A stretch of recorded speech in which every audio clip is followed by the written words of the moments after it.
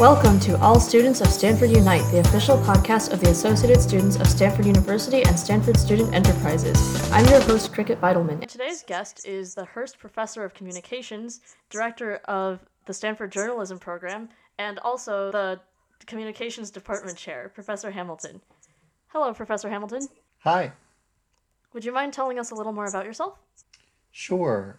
You describe my titles. I think of myself as an economist who enjoys teaching and likes to work on puzzles that have positive spillovers on society.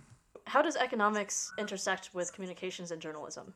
I think if you're an economist, you see the world through markets, and most of my work in the last 20 years has focused on the market for public affairs information. And I came to Stanford 8 years ago because I was interested in helping to develop a field called computational journalism. So that's how I made the migration from having a PhD in economics, teaching at a public policy school very happily at Duke University for about 20 years, and then coming here. What got you inspired to go into higher education and communications in general? That's a very interesting question. I grew up in Washington, D.C., and I worked on a lot of internships. I worked as a tour guide at the Supreme Court starting when I was 16, and I worked in a summer internship at the House Budget Committee. I worked at a campaign committee, and I worked for an outlet called the National Journal, which is a weekly on politics and government. And through my senior year in college, where I was an economics and government major, I thought I was going to go to law school, but the process of writing my senior thesis, which was about political campaign contributions, I really enjoyed the research so much that after I graduated from college and started to work in management consulting, I realized that I didn't like working on questions that other people specified. I wanted to work on things that I thought were interesting. And I saw applying to get a PhD rather than a law degree was the pathway for me to keep on learning and keep on working on questions related to public policy. That sounds like a really good way of getting involved. How would you define journalism then? So I wrote a book called All the News That's Fit to Sell: How the Market Transforms Information into News. And in that book, I used a pretty broad definition, drawing on the work of actually a Stanford PhD economist, Anthony Downs. He wrote a book called An Economic Theory of Democracy, and he said we all have four information demands in our roles as consumers or workers and audience members and voters. And I think journalism can be a system of information provision that helps you solve each of those four information demands. It could help you think about products you're going to buy. It could help you do your day job better. It could simply entertain you, and it could help you hold politicians accountable. I know people who are thinking about maybe applying to grad school in journalism or something similar, and some of them have only written op-eds or things like that for the Daily. Would that count as journalism? And also, it seems like people are migrating into podcasts and other more auditory media. Do you think those would count as well? Sure.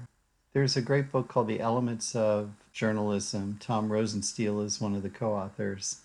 And one of the functions of journalism he talks about is as a public square where ideas are debated.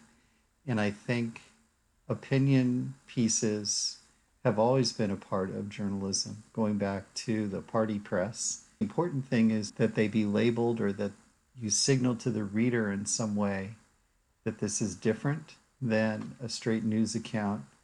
And that type of labeling and signaling gets lost in social media when you don't see it within the context of a homepage or a news app. But I definitely think when in our program we require people to provide 3 samples, and opinion pieces have definitely been part of the application package. Similarly, podcast. Last year, we had a student for his MA thesis do podcasts about climate change. And in fact, our program teaches multimedia skills, and we've had people for their senior theses in journalism do long form magazine articles, articles that have ended up in the New York Times, Wow. websites, algorithms, 360 video, and podcast. Wow. So how does an algorithm then count as journalism? So there have been several. One of them, if you think about how you discover stories, an algorithm can help you see things just like a picture can help you see things. And if you go back to, say, the Atlanta Journal Constitution, what they were able to do, they did a series on doctors practicing across the country who had been involved in sexual harassment, disciplinary cases, but were still practicing medicine. And the way they found those doctors and told that story, they wrote scrapers, which downloaded the disciplinary cases from around the country at all the 50 state medical societies. And that yielded about 100,000 cases. Wow. Then they used a machine learning algorithm to using keywords to basically write a model that predicted whether a case likely dealt with sexual harassment. And that cut down the number of cases that they needed to look at from 100,000 to 6,000. And then with 6,000 cases, they could actually go through and read those. And that's how they did their story. And they were a Pulitzer Prize finalist because of that. Wow. So when we think about algorithms, you could think of it as a tool that helps you spot something, spot how an institution is breaking down or how an individual is going awry as they are exercising power. I didn't think about it that way. So it seems like in general that people are transitioning a lot more to data journalism, especially because of COVID and everyone's hopefully isolated a little bit. So how would you say that the history of news media has affected its development? So I think that if we just take one example of the evolution of computer assisted reporting to data journalism to computational journalism, those are three different terms. Computer assisted reporting came late 80s, early 90s with the development of the personal computer. And essentially, it was a way for people to get relational databases. You could look at, say, get a list of sex offenders in an area and cross it with school bus drivers and see if there might be problematic hiring decisions made at the local level. And computer assisted reporting at that time was an evolution from documents driven investigative reporting.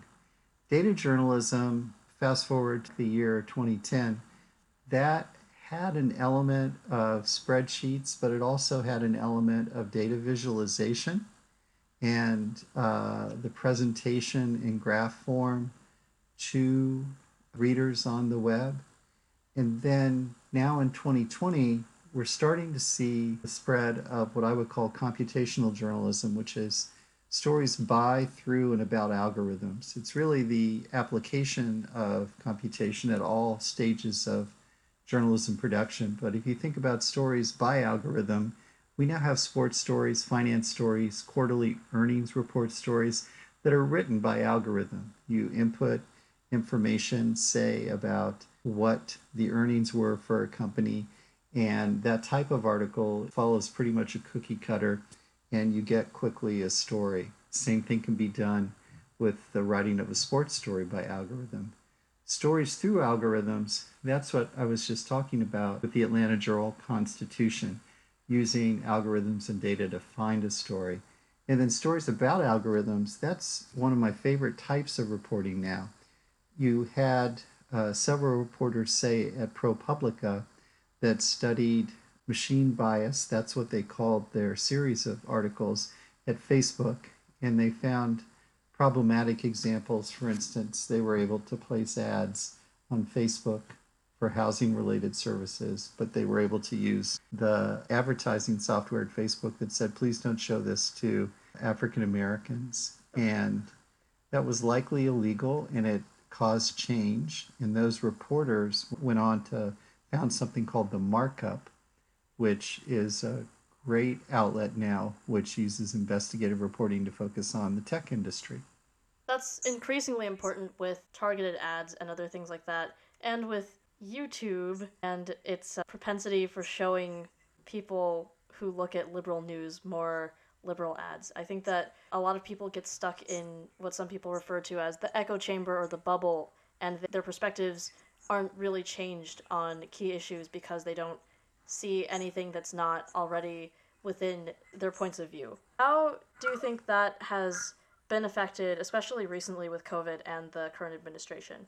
So I think that there are a couple of things that have gone on. One is it is the case that social media platforms often monetize their work through advertising, and advertising flourishes with engagement.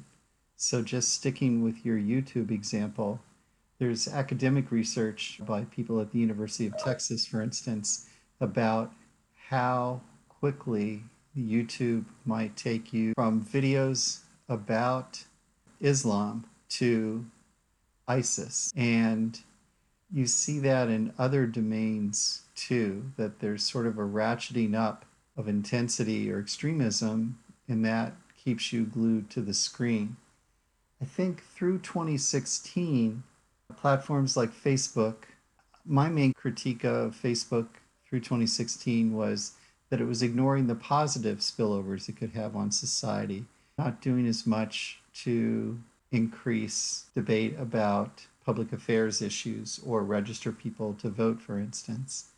After 2016, after what we saw with the interference from other countries in the electoral process, I think it then became more an issue of negative spillovers. And I think there's an interesting market mechanism where advertiser boycotts or employee morale is starting to lead more Silicon Valley companies in general to consider the role that they play in political discussions, particularly in the United States.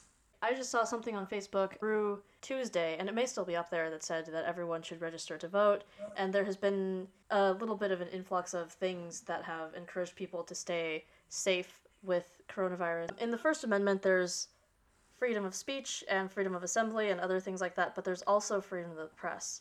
I think recently, though, that a lot of people have been concerned about, does that actually exist, since the media has been privatized and now media is not allowed to participate in some government affairs and things like that? Yeah, I'm very thankful that we live in a country with the First Amendment. So, for instance, if you look at Facebook, and if you believe that they are or are not doing enough to label misinformation, I think that I wouldn't, for instance, favor using more government regulation. I think that there are ways that you can try to change a company's behavior, especially a media company, through advertiser boycotts or making appeals to their employees.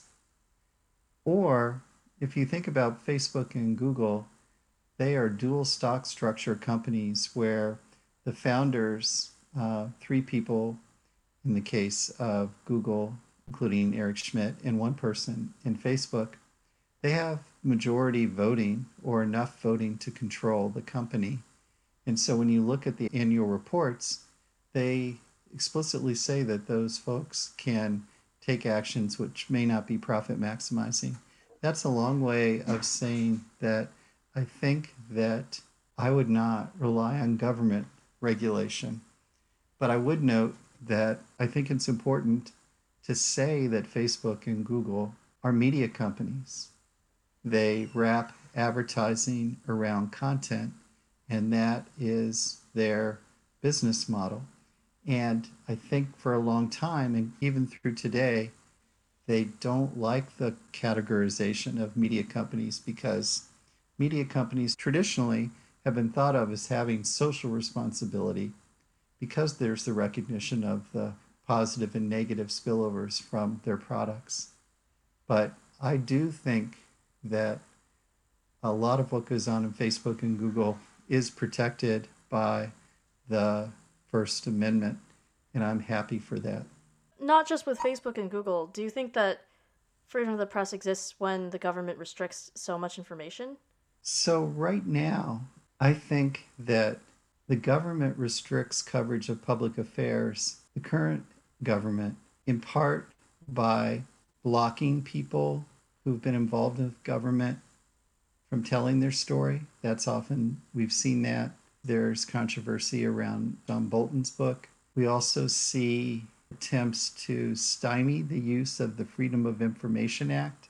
I also think that the current administration is doing what the Nixon administration did, but doing it much more publicly. And I say that because, and I've written about this in the Washington Monthly, if you listen to the Nixon tapes and look at the memos from his administration, there was a clear strategy to demonize the media and discredit them so that when the president ran for reelection in 1972, people would not believe them.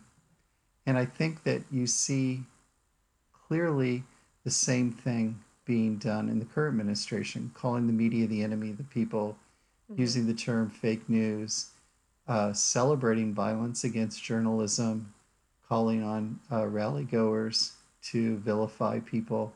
So I think that's all a way of debasing and discrediting people who are in journalism, some of whom are my former students. I would definitely not characterize what they are doing as the work of enemy of the people. So, do you think then that that may have had anything to do with the fact that Bob Woodward had all this information about the Trump administration and then withheld it for 6 months? You know, it's funny. As an economist, I like to look at multiple data points and then have a model and draw a line. So it's hard with one person to make a judgment. I thought it was interesting that Woodward said that when President Trump was telling him some things, he wasn't sure at the time what the state of knowledge was inside the White House. And he also felt like his own work would be more powerful as a total painting rather than a pointillist view of looking just at some things. I understand the criticism that the information might have been more impactful in policy debates if it had been released. That would have probably shut down what Woodward was later to learn. And so I can see a world where Woodward was trying to maximize his impact and it also maximized the economic return to his book. That makes sense. Do you think then that part of it might have been about the fact that now this information is super close to the election? Because I could definitely see that if he released this information in the middle of COVID, that some of it would have been overshadowed by the fact that we were in the middle of a pandemic. Yes, I think that it's very clear that we have a numbness and a rapidly accelerating media news cycle, and stories that would be horrifying in another decade or another presidency are Tuesday afternoon in the current world we live in. So I think if you're trying to write a book that has an impact in public debate that's very fact based, I mean, there you can listen to recordings that releasing it close to the election is important. It's very interesting too. I was just reading today that there has been a mini series about James Comey, and Jeff Daniels is in that. The cable channel was going to release it after the election, Hmm. and he said, "You can do that, but if you do that, I won't do any promotion for it." Oh, And so they've just announced that they are going to release it before the election, and he felt like that was the right thing to do because sometimes people learn and are reached through entertainment. If you think about the number of people who learned about the Catholic Church pedophile scandals and the work of the Spotlight team in the Boston Globe, most of that came through the movie Spotlight. is this series then supposed to be entertaining or educational or political? I think it's meant to be entertaining, but Sesame Street and Schoolhouse Rock have shown us that you can reach and then teach. I think that there are definitely political miniseries, political tales that are really great stories and can also change how you see the world. And there's a company in Hollywood, Participant Media, that has done movies that help tell stories, and also going back again to the Downsing information demands might help you think about the world as you are voting. One thing that we've seen recently is that a lot more minority issues have come to light in media. But previously, that wasn't the case, and in some cases, in a lot of cases actually, the minority issues are still extremely underrepresented. I think part of the increasing highlighting of minorities has been because of video technology, but I still think that minorities are incredibly underrepresented. How do you think that has affected American culture? I think that there are so many stories that go untold today in the United States, in part through this combination of race and class. I've done research recently on the information lives of low income individuals with Fiona Morgan. And if you think about the 5 incentives that lead people to provide you with information, they are pay me, that's the subscription model. Or I want to sell your attention, that's advertising. Nonprofit, I want to change how you think about the world. Partisan, that's I want your vote. And self expression, I just like to talk. All of those are biased against low income individuals. It may not be the target that you're trying to reach with your advertising because of their limited means. And the geography of poverty and the geography of race, if you look at the book Color of Law, if you look at the history of GI Bill and housing after World War II, the government has done a great deal to maintain racial housing segregation. That translates, in a way, into media segregation, and it also has a big impact on wealth inequality. If you think about a community that an individual person lives in, if that community may not be wealthy, then there may not be a media outlet telling the story of that community. Unfortunately, when you look in media markets, how well your interests are served depends on how many people there are who share those, and more importantly, how the market values those stories. So, in part, I'm telling a story about supply disadvantages, but there's also implicit racism in the hiring within media organizations, and there's a great disconnect between the staff in metro newspapers and the communities that they're covering in a large metro area. One of the things that's started to happen over the last 2 years is that there's been a renewal of debate and a focusing on attention in hiring and diversity within media organizations. Is there even a future for people who might be interested in reporting primarily on minority issues? Oh, yeah. I mean, I think that there are positive things going on, one of which is you don't need to be part of a major media organization to get your story to the world now. Barriers to entry are low on the web. You have more people who can start a news outlet and tell the story of a geography. It could be Memphis, it could be Oakland, through a nonprofit website, and you can stand that up with 2, 3, or 4 people. The Ford Foundation has recently produced a report, in part the work of a former JSK fellow, that looks at how funders have been trying to help nonprofit organizations.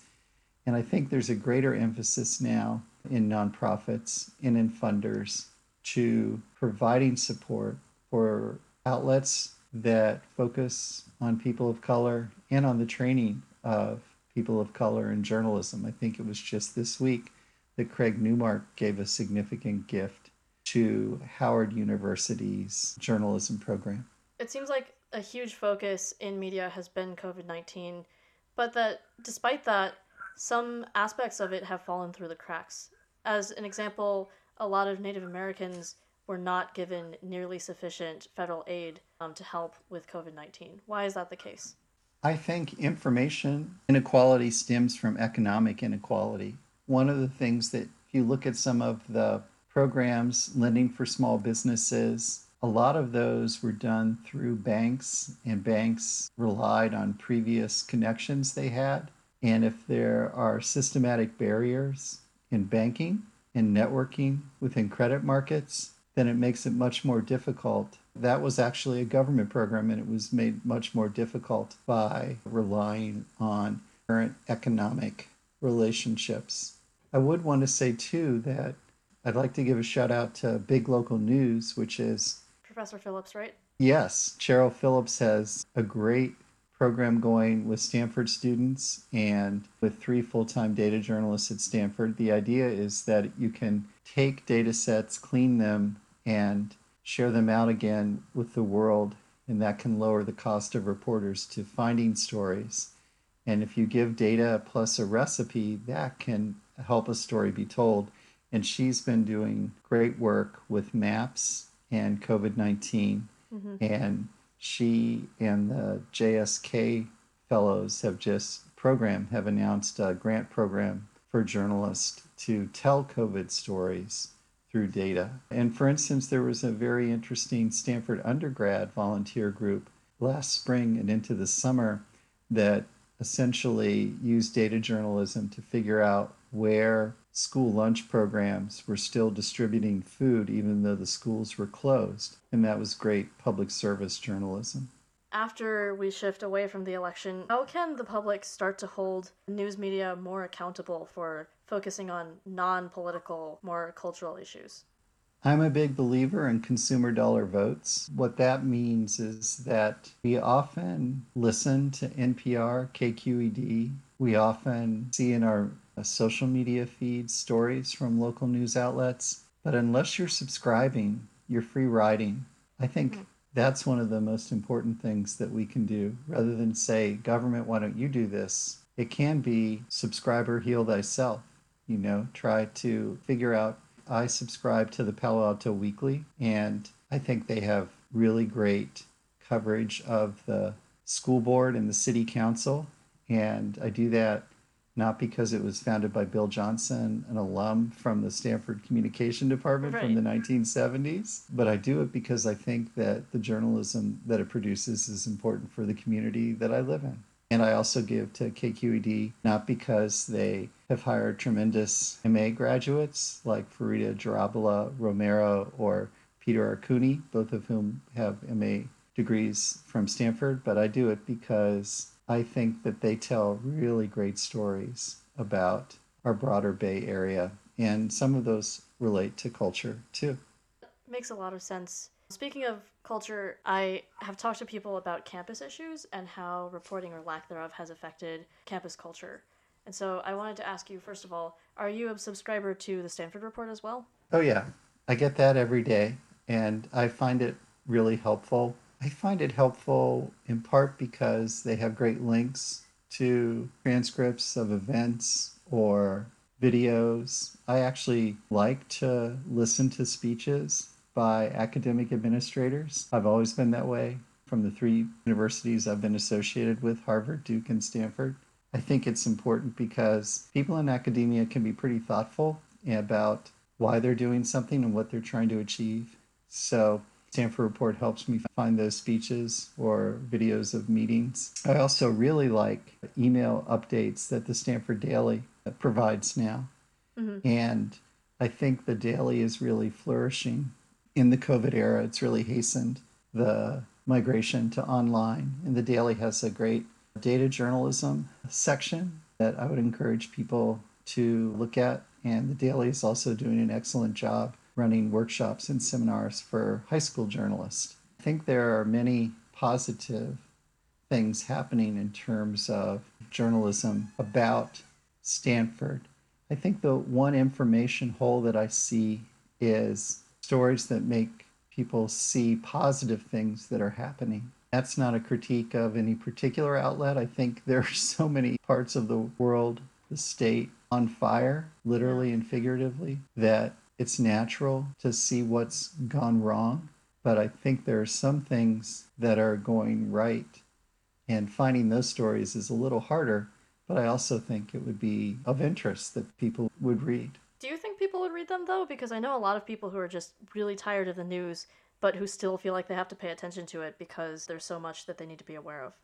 Yeah, I think they would read it. It's now shocking for some people. I think that they're Depends on what your Bayesian prior is about how things are going at a particular institution. I think positive stories that were real would really be of interest. And I have met some people wearing a mask 6 feet distanced who've told me, this is something that I feel that I'm flourishing in, and this is what I'm doing. And I think sharing those stories would be particularly interesting. For instance, one thing that is helping me get through this period, which I find very challenging, is the Fresh Air Archives from Terry Gross. I did a search on that and found that she has 1,000 episodes that relate to journalism, and I'm working through them backwards. Right now I'm in 1984 and really liking it. I just stumbled upon that, and I think there's a lot of work out there. I admit I do it sometimes as an escape, but it also provides you with interesting context about today too. Speaking of positive resources, then, what is one resource that you would recommend to students today who might be swamped in the quagmire of negativity and schoolwork and stuff? Let's see. That's a good question. I do like Fresh Air, obviously. I would recommend that. I think apolitical podcasts, I won't recommend particular ones, but I like the podcast format because it allows you, the person, to have a voice and to go deeper.